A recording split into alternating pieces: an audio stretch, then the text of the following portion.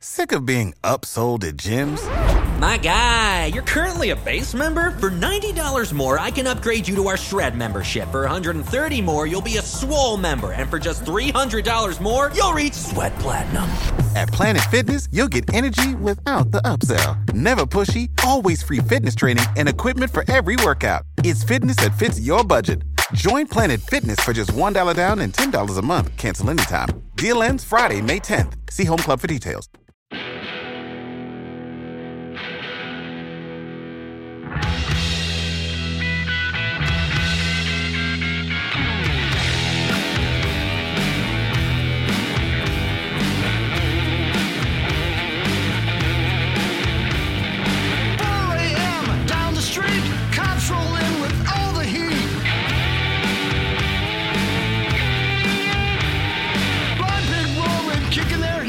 Soldiers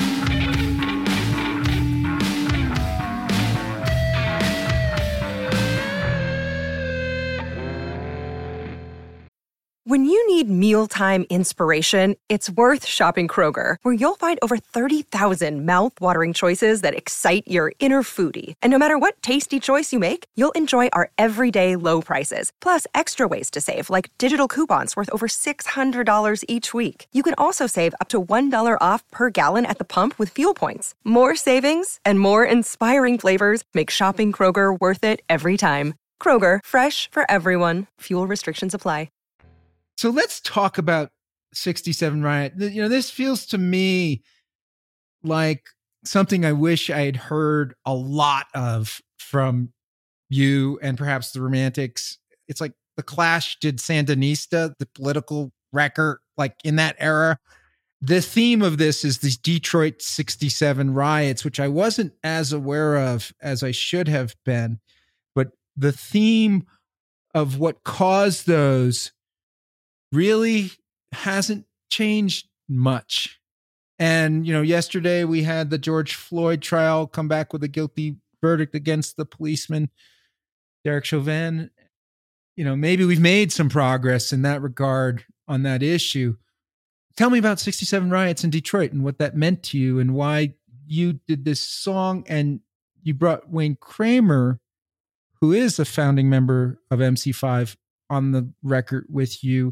And for those of you who don't know MC5, it's a legendary band that did a lot of politically activist songs. So this is like right up his alley. Yeah, they were at the Democratic Convention in 1967 when the riots, when the whole world's watching, when the riots happened, when they were beating heads in. That was 68. And I read today for the first time, they were playing. Neil Young was supposed to show up and play, and he no-showed, and everybody no-showed. So the MC5 played for supposedly 8 hours. I think they played for a while, and then the cops showed up, and then that was it. But I think Jefferson Airplane was supposed to play. Yeah, a whole bunch of acts were supposed to show up, and the cops showed up, and riots broke out. And so they were the only act that actually played at the Democratic Convention outdoors. Outdoors at the Grant Park, I think it was. And Mayor Daley was going to knuckle down on everybody. And I remember watching it on TV.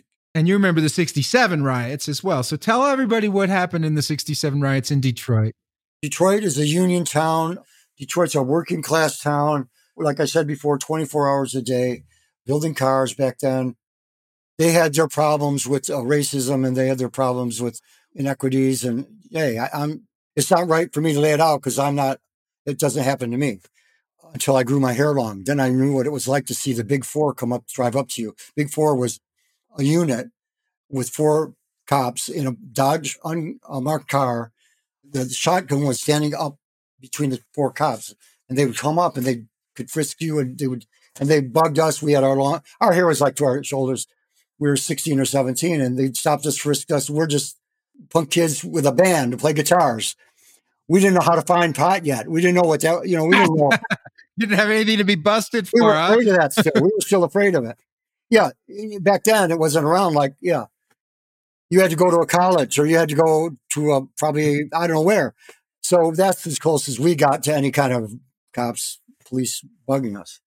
Yeah. Detroit had a lot of this stuff going on because in 62, I think it was, Malcolm X and Martin Luther King came to Detroit and they marched down Woodward, and it was like 100,000 people, and it was mostly black folks. I mean, 99% probably. And it freaked out everybody on the east side of Detroit, everywhere in Detroit. I just recall just the attitude. Whoa, people started moving out of Detroit. That's when it really started. And then it really snowballed after the riot, moving out of Detroit. But that was one of the impetus. I was in a neighborhood, working class neighborhood, and maybe like 5 blocks over was where a black neighborhood where we all played baseball. We all ran into each other, and it was all like very warm and welcoming. People from all cultures in our neighborhood and different religions, Muslims, everything, all kinds of. Anyway, so by 67, there was a lot of heat going on. As everyone knows, I don't have to talk about that. Families were celebrating soldiers coming home from Vietnam. And it was called a blind pig. They called it a blind pig in Detroit. They were having their fun and everything. And it was 4 a.m, and cops came in, and one thing, led to another. And I think 44 patrons or people were shot and killed. in the end of it all, next day, that's when the riot happened. But previously, that a week before, at a motel about a mile away, there were some teens. They were at a motel, white girls, black guys hanging out. They didn't like that. Cops came in, and there were some shootings there as well. It's just a continual thing that happened from then that's still happening today. So it's hard for a story like that not to affect you as a songwriter. So this has been hanging in your memory. Yeah. I was outraged at the time because I was getting political back around that time, 67, MC5 and the war in Vietnam and ban the bomb and everything. And peace. Everyone was for peace, and marching. And we were all missing school. We would go down to the university in downtown Detroit, Wayne State. So anyway, it was something, that whole thing is part of me still now. I'm still have that rolling around in my head. And then the Beatles and John Lennon. John Lennon was part of my growing up politically. And Angela Davis, that whole kind of thing. And so I'm right in there. But now I'm more about, I do my music, and that's what I'm about. I didn't go into the political side. But this song is a political song, so you're in it now, and you're writing about this memory. Because I grew up, you had the Bush administration, and you had Reagan in there, and this whole thing all the way up. And I'm frustrated and thinking there was a silence. People weren't doing anything, protesting anything in the 90s and the 2000s. There was no awareness of anything. And I'm thinking, this stuff going on, and I'm thinking, I got to pay tribute to the riots in Detroit. I had the title, 67 Riot. So over time, I just built that whole thing. I had the groove for the guitar. I think I came up with the idea in the 90s, and it seeped over into 2006. And that's when I started writing lyrics. I finished it up around 2010. And then I recorded it in my other little studio with friends. And I look back at it now, and I'm thinking, wow, those lyrics are good. I don't know. The lyrics laid out really well. The second part, the bridge part, came out of nowhere.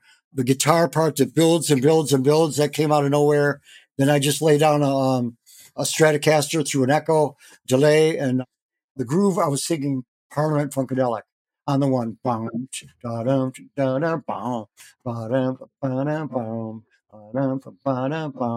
Then you go up to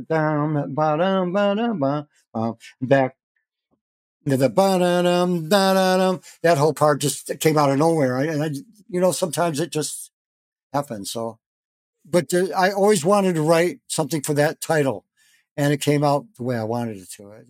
So what made you invite your friend Wayne Kramer from MC5? Chuck Ocasio at Pearl Sound in Detroit. I gave him all these tracks that I had done 5, 6, 7, 8 years ago. I met Chuck, and he said, send me some music. And I sent tapes to him, and they were already mixed, and he just remixed them. And he goes, he liked Wayne Kramer. And I go, yeah, I'd like to ask him in, but he goes, just call him. And I go, nah, I don't know, man. He wouldn't want to do that.